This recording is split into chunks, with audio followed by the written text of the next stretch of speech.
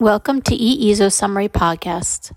These podcasts consist of brief reviews of scientific articles, research methodologies, or e-sessions. Hello, my name is Andrei Kachmazov and I'm a researcher at the Neuroscience Lab in the College of Medicine of Jiaxing in China. Up until last year, I have worked as a medical oncologist in the chemotherapy unit of the Moscow State Oncology Institute. My areas of interest in the field of medical oncology are GI and CNS tumors.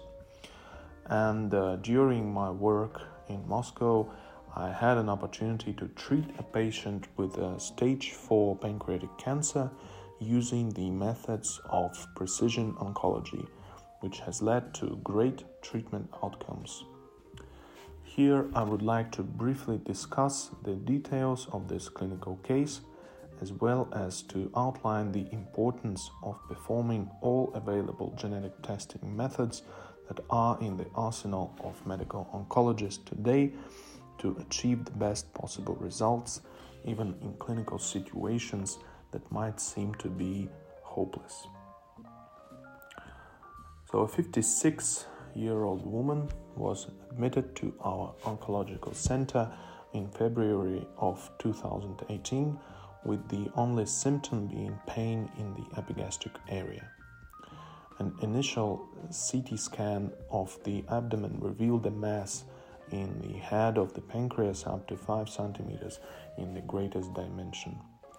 Grade 2 pancreatic ductal adenocarcinoma was confirmed by biopsy, and the patient underwent surgical treatment. It is worth noting that now I'd rather not start the treatment with surgery, but as today this is still a somewhat debatable question for the multidisciplinary board of oncologists. Back then we had different standards of treatment. And just 1 month after the surgery, a control PET scan revealed multiple metastatic lesions in both lobes of the liver.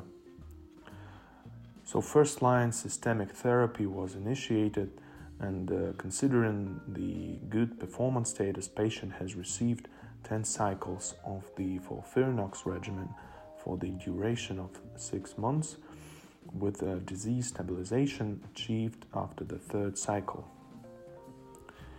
However, several dose reductions were made throughout treatment because of severe chemotherapy-induced peripheral neuropathy and febrile neutropenia occurrence despite the use of G-CSF prophylaxis. In October 2018, PET scan showed disease progression, the appearance of new lesions in the liver, and suspected canceromatosis.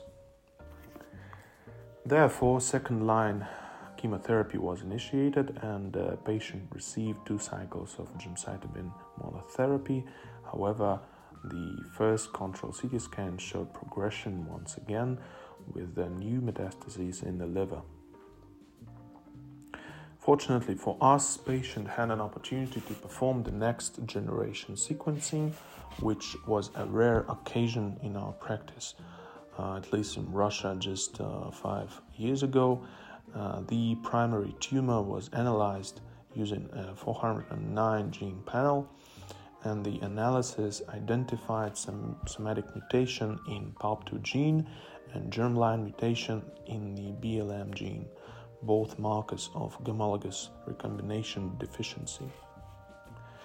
With no standard options left, the tumor board has decided to start treatment with the PARP inhibitor talazoparib, despite the previously registered disease progression on platinum-containing chemotherapy. The drug was provided by the Expanded Drug Access Program. The patient started to receive talazoparib at a dose of 1 milligram once daily in March 2019, and the treatment was tolerated very well with no adverse events. A complete clinical response had been achieved, and as of January 2021, there were no signs of tumor lesions in the liver or canceromatosis. And as of right now, patient remains alive without clinical or radiological signs of disease progression after nearly 4 years from the beginning of talazoparib treatment.